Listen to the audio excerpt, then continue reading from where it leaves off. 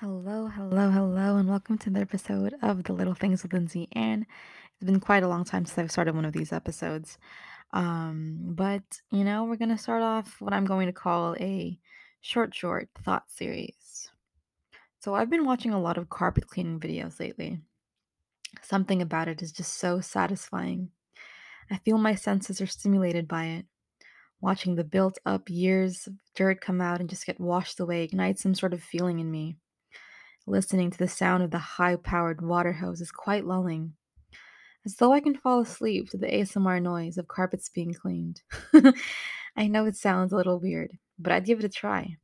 Part of me wants to find some deeper meaning in the cleaning, that washing away all the dirt and grime symbolic of me releasing my past and all the icky stuff. That the sounds of the hose spraying down the carpet is enough to numb out all the annoying self sabotaging thoughts I have. But I guess some will say that it's just a video of a carpet being cleaned on YouTube. Thank you for coming to my short series.